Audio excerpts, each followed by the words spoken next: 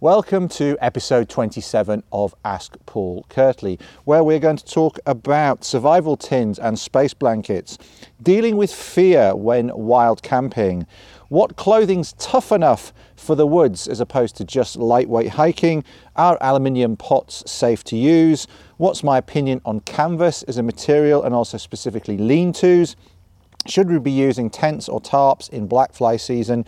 And also, I'd like to remind you that we've got a special with Ray Goodwin coming up, but more on that in the episode.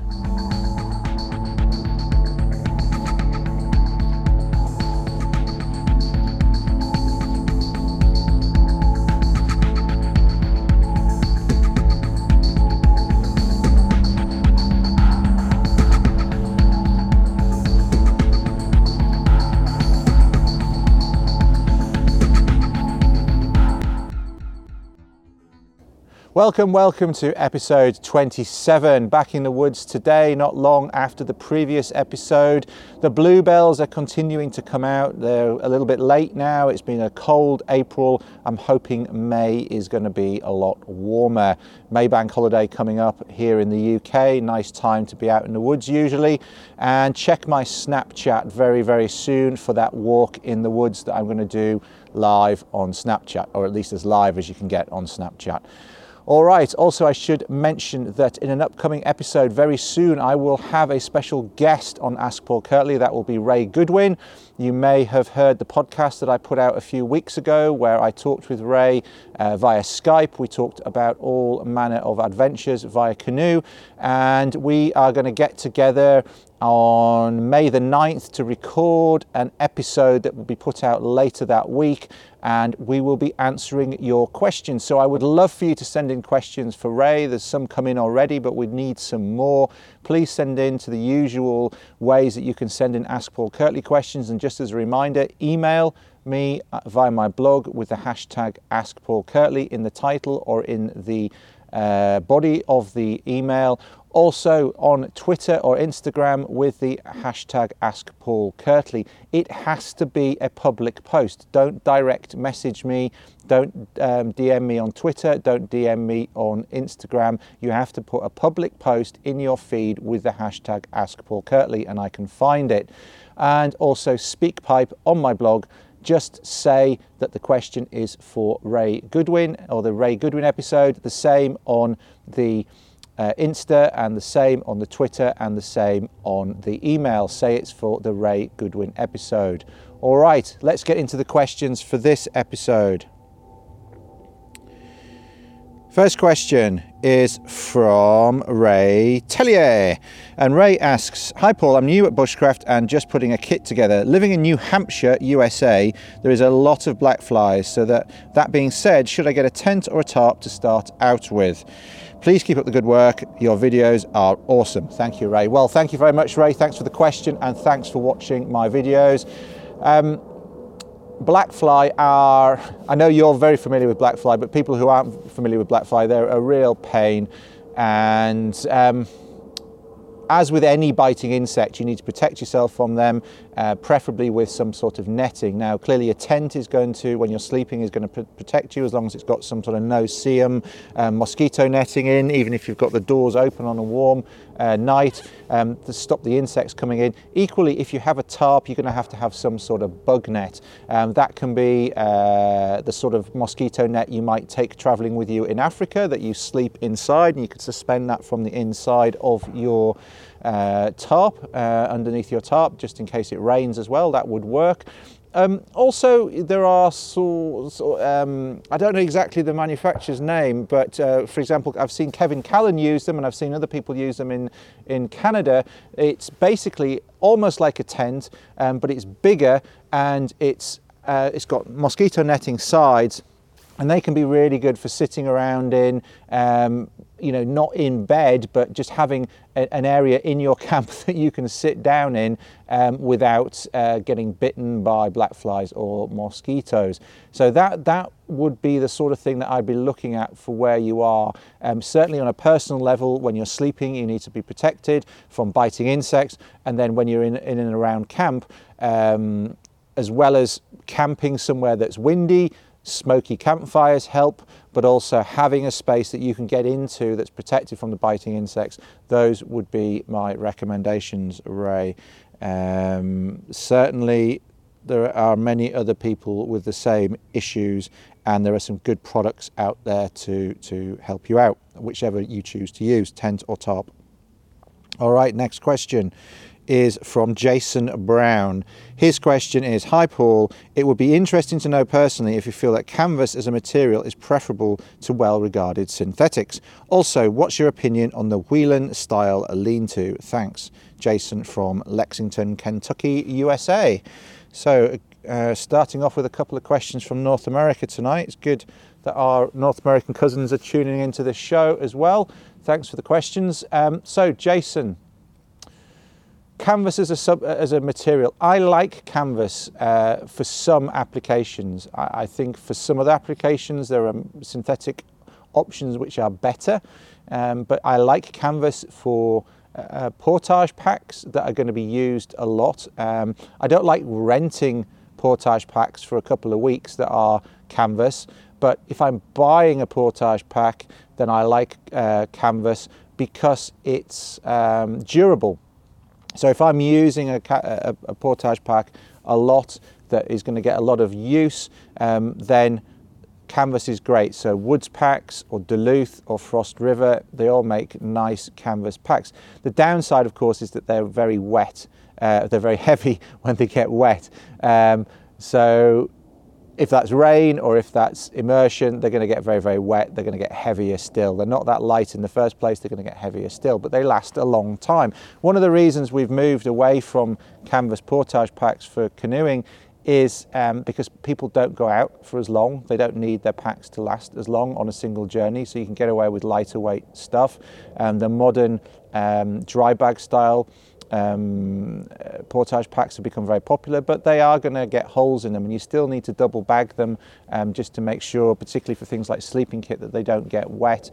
And so you do end up having to put things into dry bags inside the portage pack anyway, just as you do with a Duluth pack or a Frost River pack. We use a Woods pack on some of our trips, even here in the UK, even on short trips, because we can put all the kitchen equipment in there. It's a tough bag. There's a lot of heavier cooking pots and things that go into those, and it keeps everything from the metal and the other stuff in there from wearing holes in lesser fabric. So I like it where durability is important, but it is heavy. It's heavier when it gets wet for luggage, and the only place I really would use it for are sort of more traditional canoeing trips, if you like, in that sense. I also like canvas for some tarps in fixed camps. I don't like it for tarps when you're having to lug the stuff particularly far, but in our base camps, for example, where we run courses, we use canvas tarps for our kitchen tarps and for our staff tarps, because again, they're durable. You can get some nice green or brown natural coloured canvas tarps. They blend in with the environment, they fit with the environment, they last a long time, they're not expensive, they're easy to look after. So as long as you're not travelling too far having to carry them, because again they're heavy, then I like them a lot. So vehicle based and base camp stuff, I think they work really, really well. We have a canvas tent, a store tent as well, that we use in our base camp for courses. That's excellent. We've had it for years. It's durable. It takes a beating. It keeps the weather out. It provides a great space for us to store our food and equipment while we're running courses here in the woods. And so again, I really, really like it for that. But it weighs an absolute ton, that tent. I mean, it's an old military tent. It's very heavy, but it's great for the job that we use it for. Canvas otherwise, canvas baker tents and similar lean-to tents, I think they're great. They're lovely, fantastic with a fire in front, great with great in the fall, great in the spring when you might want more warmth. And I love it, and I love the old Bill Mason films when he's using the baker tent as well. So I like that style. It has a romanticism to it, but also it has a practicality. If you want an open-fronted shelter with some fire, I think they're great. And again, by all means use them, but again, remember that they're heavy. I also like canvas tents for winter camping, and I think it comes into its own there. You're not having to put the canvas onto your shoulders and carry it anywhere. You can put it on a toboggan that's got very little friction. Of course, pulling a toboggan on an incline is still hard work, but a lot of the effort is mitigated by the glide when you're just traveling on lakes and rivers, and you can pack out a lot of stuff, and a canvas tent is worth its weight in gold in the winter. There's a lot of things that I would leave behind before I would leave behind a canvas tent with a stove for proper winter camping. It's absolutely fantastic to have that warm space in a sub-zero Celsius, in a freezing environment, in a cold environment in the winter, to be able to arrive in a snowy environment, travel in that snowy environment, create a warm space that you can live in. Remember, you've got very long nights in the winter, particularly in the boreal. You've got long nights, a lot of sleep, which is great, but having a warm space where you can eat, you can prepare meals, you can sleep, you can either then have a fire watch overnight and make sure it stays warm, or be able to get the fire, get the stove going in the morning and have a nice warm space, get all your sleeping kit aired out, get all your kit aired out overnight, in the evenings as well, your socks, your gloves, your mittens, your boot liners, so that everything is bone dry before you set out again the next day, whether it's you're in a spot for a few days and you're doing some ice fishing or other activities in the area, or if you're moving on, just to have that place where you can get everything dry, get your bones warmed through again, have a warm meal. Absolutely fantastic. So I love canvas tents for those situations. The midges are coming out here towards the end of the day, which shows it's starting to warm up a little bit. If they're coming out, then it can't be too cold. And the wind's died as well. It was windy earlier on, and it's quite sheltered here, so I'm going to get a little bit bitten. But they're only little no-see-ums. It's not like Scottish midges. They're not as voracious. You probably can't see them at all, but that's why I'm batting away and scratching a little bit if you're watching the video rather than listening to the podcast. So those are my thoughts on canvas. If I'm hiking in the mountains, I'm going to carry a lightweight mountain tent. If I'm doing a lightweight backpacking trip, I'm going to carry lightweight modern materials, lightweight backpack, lightweight tent or tarp. I'm not going to carry canvas. And where I choose to use canvas, it's about durability. It's about working with the situation that I in as the particular instances that I've talked about. So those are my thoughts, Jason. It has its place, but there are other great modern materials as well that also have their place. Okay, aluminium pot safety. This is from Aaron Ashton. And Aaron says, "Hi Paul, having only been into bushcraft and outdoor skills for about 12 months now, I'm still trying to build a decent kit on a budget, which means cutting costs wherever possible. I'm now looking at buying a cook pot, and although I've heard rumours or wives' tales that aluminium pots are to be avoided as they can turn water toxic under heat, I can't find any studies or hard evidence to prove it. So my question is, do I spend money on a stainless pot or potentially suffer a slow but cheap toxic aluminium flavoured illness, which may never come to fruition? Regards, Aaron Ashton." Well, Aaron, it was the case that in recent history, there was a theory that there may be a hypothesis that there may be a connection between cooking in aluminium pots and Alzheimer's disease. But that has been, as far as I know, I did look it up recently because I had a conversation. There is some research out there that suggests that that is completely debunked now. There is no connection, as far as anybody can tell, between cooking in aluminium and Alzheimer's disease. So that was, I think there's a lingering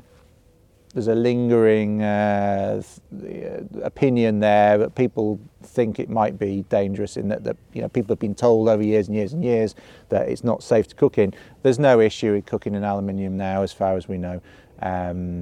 And I think there's stronger evidence to suggest that there isn't a connection than there ever was to say that there was a connection in the first place. So I happily cook in aluminium. Also these days you can get hard anodized aluminium pots, which are, you have the benefit of the lightness of aluminium, but also a more durable surface that is easier to clean. and doesn't oxidize in the same. Well, I mean, aluminium oxidizes almost immediately anyway, so you have a film of oxidization on raw aluminium. You never have raw aluminium anyway, and that's one of the reasons why you don't get a lot of transfer of aluminium into water in the first place. But anyway, it's not an issue. So get the pot that you want to get within your budget is what I would say. Stainless is heavy as well. I mean, I like stainless for some applications, particularly some cooking applications, but generally if weight is an issue, then aluminium or titanium are much better. And I appreciate titanium is expensive. Aluminium is particularly hard anodized aluminium is a really good, cheaper alternative to titanium pots. So that's where I would be looking if I were you. And enjoy your cooking and your brews, your teas and everything. Don't worry about it too much. Right. Next one is from Ian Adamson. And Ian says, hi Paul, I want advice on what's best to buy in the way of a jacket and trousers for use when collecting wood and lighting and cooking on an open wood fire. As a long-time backpacker, all my top clothing is ultra lightweight and made from man-made fibres, as well as not being tough enough for working at firewood collection. It is prone to damage from sparks and fire. What do you recommend I should buy? Best regards, Ian.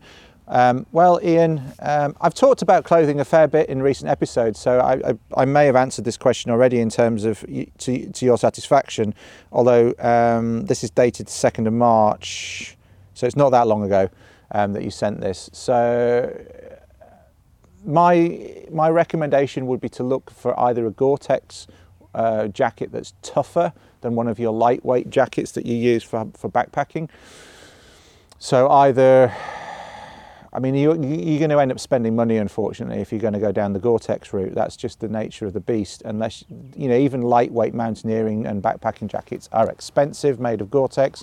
And if you go for something by Swazi, for example, which make very, very tough, yet well breathable jackets, they're going to be expensive. Swazi tar is excellent, but it's quite pricey. But then again, you're paying for good quality workmanship. It's not farmed out to some cheap manufacturing place in China. It's still made in New Zealand, and the clothing's excellent. I've had a Swazi tar for years. I use it a lot. I use it in the woods for teaching. I use it on canoe trips, and it's just bomb-proof. I find it too hot for hiking, but for being out and about in the woods, just generally being around camp when I'm teaching and when I'm moving around a relatively short space with not a huge amount of load on, or on canoeing trips under any circumstances, I find it really, really good. For hiking, I tend to like to wear something with more ventilation, and for that, that's also tough for the woods. I like the Norina Recon jacket, which you've seen me wear. I've got the old style one. You've seen me wear that on some of the Aspol Kirtleys as well. In recent episodes, it's the green jacket with a zip front, and it has pit zips and it has a lot of ventilation, but it's also tough, triple layer Gore-Tex, designed for use in the woods and the mountains. I really, really like it. But they're both expensive jackets. You could go for Ridgeline jackets. They're cheaper, they're tough, but I don't actually know where you are, Ian. I'm assuming you're in the UK. Ridgeline, they're a lot cheaper than Swazi, say, but there's a reason why they're cheaper than Swazi. They don't perform anywhere near as well, and specifically, they're nowhere near as breathable. And I know that from doing direct comparisons, where we've had both jackets side by side on trips, and they both prevent vapor passing as well as some of the more expensive fabrics, and the fabric itself seems to hold more water when it gets wet as well, either from the inside or the outside. So I'm not a huge fan of Ridgeline, I have to say. From a personal perspective, I prefer spending money on a higher performance fabric. But if you're very budget constrained, if you want something that's tough, that will keep the water out and that won't cost you a lot of money, then have a look at Ridgeline. There's also some of the hunting and shooting, fishing clothing that might be worth looking at because it tends to be tougher. So maybe have a look in a local shooting shop for things like Jack Pike and other Deer Stalker. Those sorts of brands tend to be quite tough and not too expensive, so that might be worth looking at as well. and they tend to be mute natural colours as well, which is good for seeing more wildlife and just blending into the woods generally, which a lot of people want to do these days. I also like Fjällräven trousers. You talked about, when you said top clothing, I don't know whether you mean your top upper body or whether you mean your best clothing, your top clothing.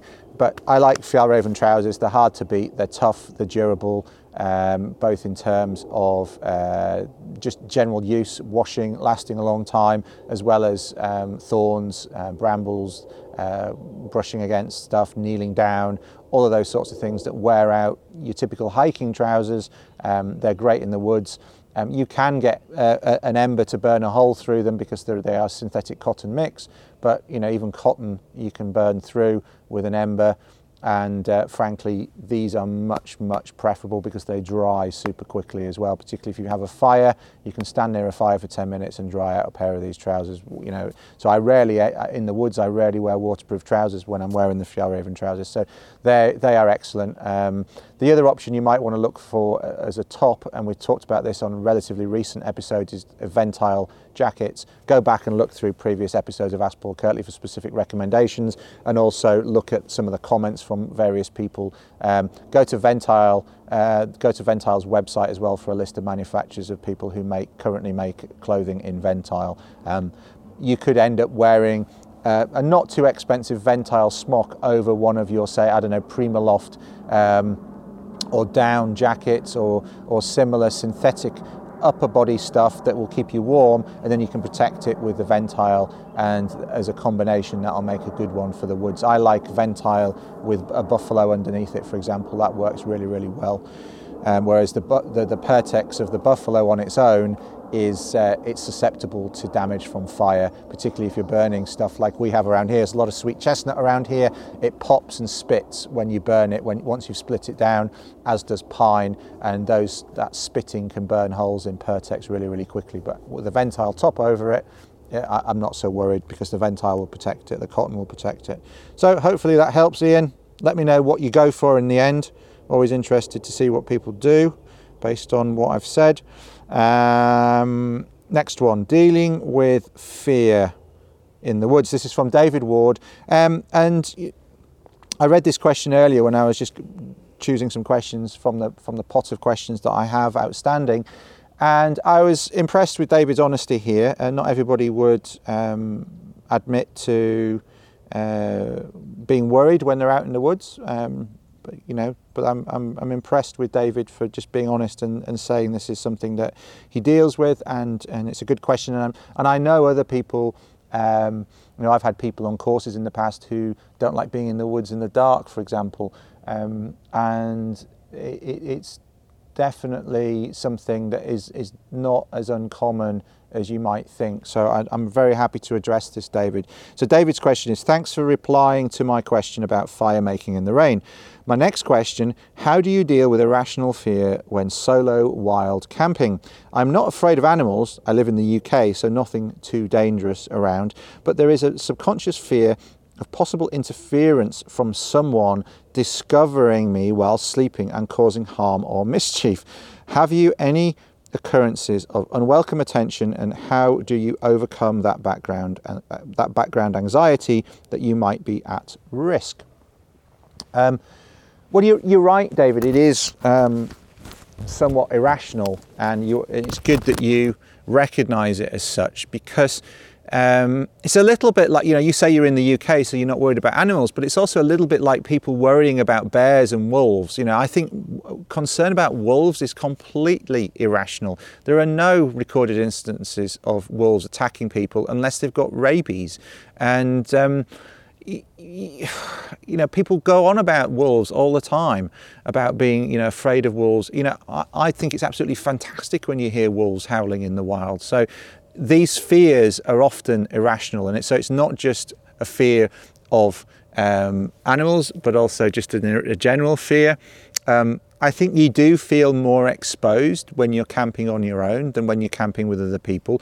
That's normal. I think that's part of our evolution. It's part of our, as you say, it's subconscious. Unconscious is probably a better way of saying it, because our unconscious is not subordinate to our conscious. mind, it's just part of our brain, and it serves an important function. So it's an unconscious thing that we may feel somewhat more exposed when we're on our own. And we are, in a sense, because in the past we've evolved with a lot of predatory animals around that might cause us harm. And so there is that. And we've also probably, and nobody really knows, evolved with other warring tribes, and we don't know how long we might have been under those sort of circumstances where them being out on our own was risky for various reasons. So yeah, I can completely understand that, but in the context of camping today, it's relatively irrational, particularly as a man. I don't think you've got much to worry about, just in terms of who tends to be attacked, who tends to be interfered with. Well, unfortunately, it's women and it's children more often than men in that sense.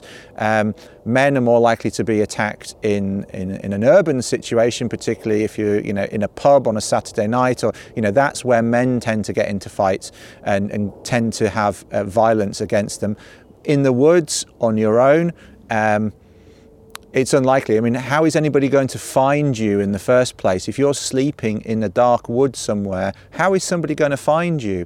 And also, if I was walking in the woods at night and I came across somebody who was sleeping, or it just came across somebody in the dark, I'd be as scared as the other person. So I think it's irrational in that sense. That somebody's not going to easily find you, and even if you have a fire and you're sitting there on your own, nobody's going to really bother you unless you're not supposed to be there. And that might be I don't know if that's the crux of the question, or whether it's something else. But if you're camping somewhere you're not supposed to be, that you don't have permission, and you're trying to hide, then of course that's going to arouse more anxiety than if you have permission to camp somewhere. For example, I'm here at our course site, and I camped here last night on my own, and there's no issue at all. I slept a good 8 hours, I woke up with a dawn chorus. It's really nice, and I'm not saying you should necessarily feel like that automatically, but what I mean is I'm allowed to be here, and I'm not worried about sleeping here. I'm not a million miles away from a public footpath in terms of where we're camped. As a lot of land in the UK, there's public rights of way, crisscrossing, and people can walk and enjoy the woods. And I'm not worried about dog walkers or I've been speaking of dogs and dog walkers. I've been woken up by dogs in the past that have come over to say hello, because they can smell you, or they can smell your camp, and they come running through the woods and they're interested. So you might. You might have an inquisitive black Labrador coming in licking your face in the middle of the night or something. But in terms of people, it's so unlikely. I think you're much more at risk of other things in other parts of your life, in terms, you're driving and just falling and hurting yourself in the woods, or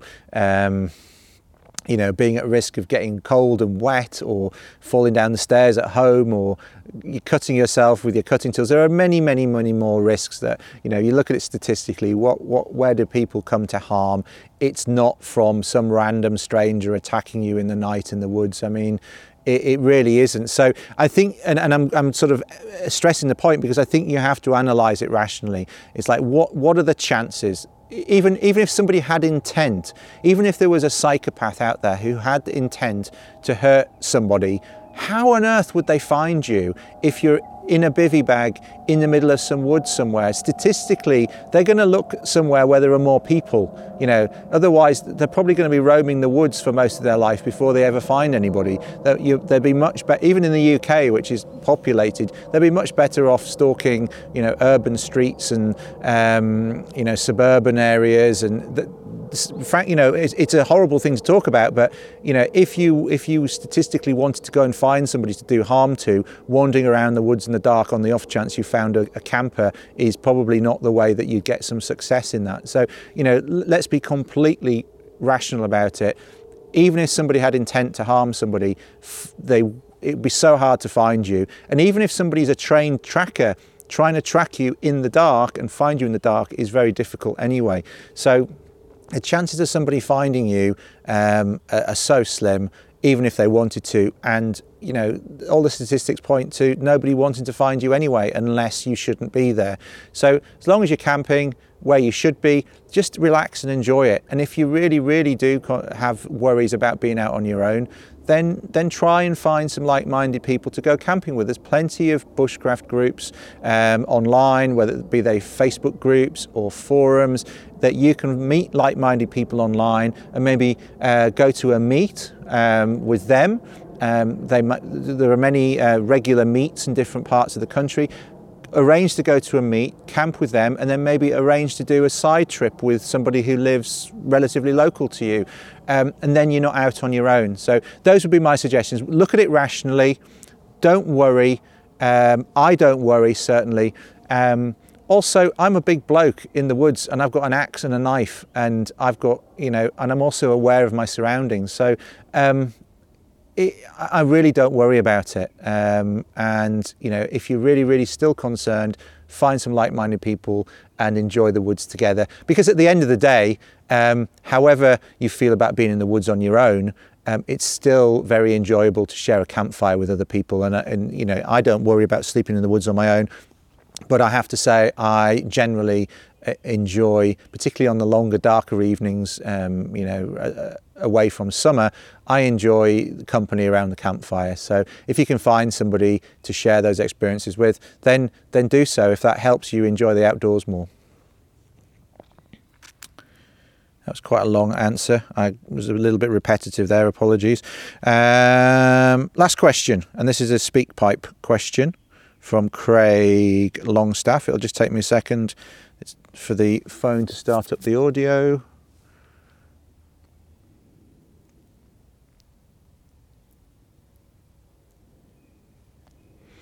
I listened to this earlier. It's slightly, the audio is slightly mushy, as it were.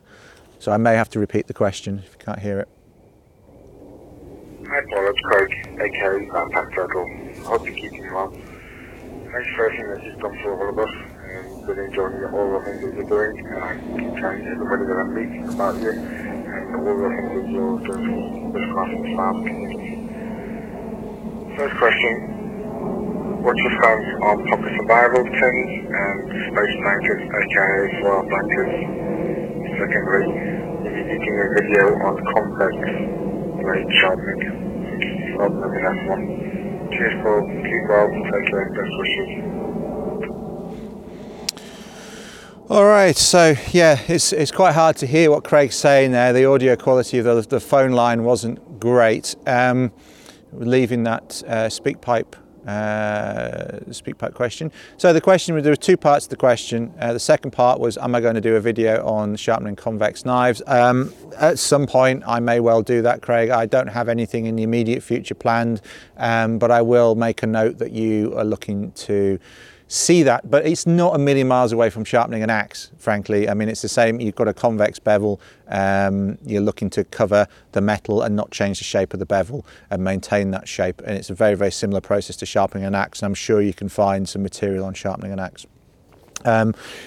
In the meantime, before I produce anything, other question was, what's my opinion on tobacco, survival tins and space blankets? Well, they have their place, don't they? I mean, I was a big fan of Lofty Wiseman's book when I was younger, and I made tobacco survival tins as a teenager, and I carried tobacco survival tins, and I carried tobacco survival tins even when I started doing backpacking trips. And particularly when I was doing solo backpacking trips, I thought, well, I should have some survival equipment with me. And I took what I'd made in the past, you know, and I'd sourced, you know, a lot of those things in Lofty Wiseman's survival tin are not so easy to find if you want to make them properly. And I'd sourced a lot of the kit, and I still had it, so I updated them and I would take them. But then I got to thinking that particularly there was sort of an intersecting set of thoughts really. First off is whenever you're backpacking, you're always thinking about reducing weight and reducing redundancy in your kit, apart from areas such as first aid, when clearly you need some first aid items, even if you're not using them every trip. But I would often be looking at what did I use, what didn't I use, where can I save weight? And the survival equipment kept coming up as one of the areas that I'm carrying this stuff and I'm not using it, but it's a bit like first aid. But then also, if you're carrying things that you're using, like a knife and some sort of fire starter, and you're using those on a day-to-day basis, then why are you carrying them in a survival kit as well?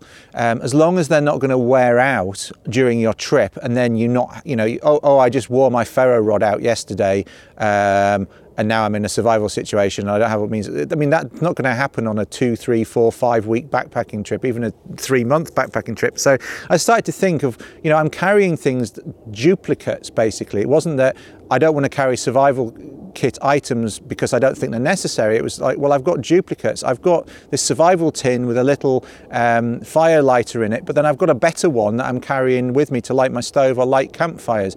I've got a scalpel blade in my survival tin, but I've got a decent Swiss Army knife or a lock knife or whatever the relevant trip was. So there's a lot of duplication. And then if you do use stuff out the survival tin for day-to-day use, then it's not available for survival use either. So I ended up, and I've written about it in a blog article on my blog a long time ago. It's probably 5 years ago, and it could probably do with a little bit of updating in terms of some of the equipment that's in there. But the thought behind it is still valid. Rather than carrying a survival kit, just carry the things that you need on a day-to-day basis, remove the duplication, and just make sure that you have all the bases covered if you do end up in a difficult situation in the outdoors. So I talk more about carrying those items. What I've got on my person now. I have a lock knife that works with my ferro rod. I have my ferro rod. I have a first aid kit in my pocket. I've got a cigarette lighter in my pocket. I've got paracord in my pocket. Those are the standard things that I've got in my pocket at all times anyway when I'm outdoors. So I don't need to then replicate those things. I don't need a little spool of cordage and a scalpel blade and a wire saw. I've got a Laplander on my belt. I don't need a wire saw in a survival tin because I'm never going to use it. And if I'm in a difficult situation, I'll use my Laplander, or I'll use my block knife, or I'll use my ferro rod. I won't use the stuff out of a survival tin anyway. So those are my thoughts as a civilian if you're going out doing a backpacking trip or a camp. If you're a soldier, on the other hand, if you have to ditch your backpack, your Bergen, if you have to ditch your belt kit, and just having those few items in your smock or in your personal, on your person, that's a completely different situation to anything any civilian's going to find themselves in. So if you're a prepper and you're thinking about bug out, then yeah, maybe a survival tin might make sense because, who knows if you're going to be able to carry all that bug out kit. But other than that, I can't think of any civilian situation really where you're going to be separated from what's on your person. I mean, clearly you don't want all your fire lighting kit in your rucksack if you're doing a river crossing, for example, or even if you're being transported, for example, if you're taking a light aircraft flight, whether you're on a trip in Africa or on a trip in Canada. 2 examples I can think of recently where I've been in light aircraft. You're separated from most of your equipment. It can be handy to have a few, if you're flying over wilderness in a light aircraft, it can be handy to have a few items on your person. But still, I would maintain that you can carry those things as day-to-day items because you're going to be using them anyway. You're going to be lighting fires every day. You're going to be whittling, or you're going to be using a lock knife, or even if you don't have a belt knife with you, you're going to be using those things. Because fundamentally, one of the reasons why as a soldier you can't carry much more than that is you've got to carry a ton of ammunition. And as civilians, that's not a situation we're going to find ourselves in on our day-to-day outdoor life. So we can carry those things, full-size things. You can carry a lock knife, you can carry a ferro rod, you can carry a little first aid kit, you can carry a full-size compass, you can carry or if you're in an area where fishing is a possibility, you can carry a proper fishing kit. Even if you're not carrying a rod, you can carry a more substantial fishing kit, and then you can fish and catch food as part of your trip. And if you are in a difficult situation, you've still got those things. You don't need to be, if you're a soldier fighting, you're not on a fishing trip, so you're going to have a few hooks in your survival tin just in case. But if you're out on a canoeing trip, you're probably going to take a fishing kit with you, and if you're hiking in the mountains, it's irrelevant, so you don't need it. So take the things that you're going to use, make sure that you've got the most important things on your person in case you're separated from your main kit, and frankly I can't see why you would need then to duplicate those items again in a way that are useless on a day-to-day basis, and that those needs are better served by your day-to-day items. So those are my thoughts. Silvered survival blankets. There was research done to show that they don't really perform any better than an orange survival bag, because there are 5 mechanisms of heat loss to an environment: respiration, radiation, evaporation, convection and conduction.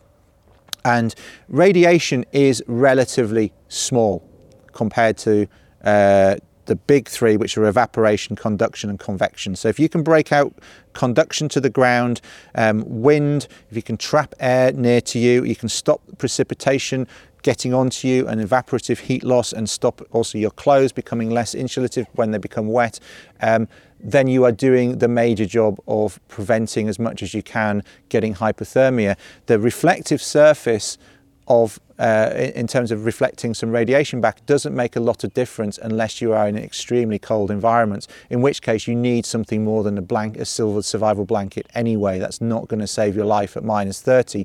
What you need is a big fire or a suitable snow shelter. So frankly, a plastic bag, a survival bag, is just as good as a silvered survival blanket in most cases.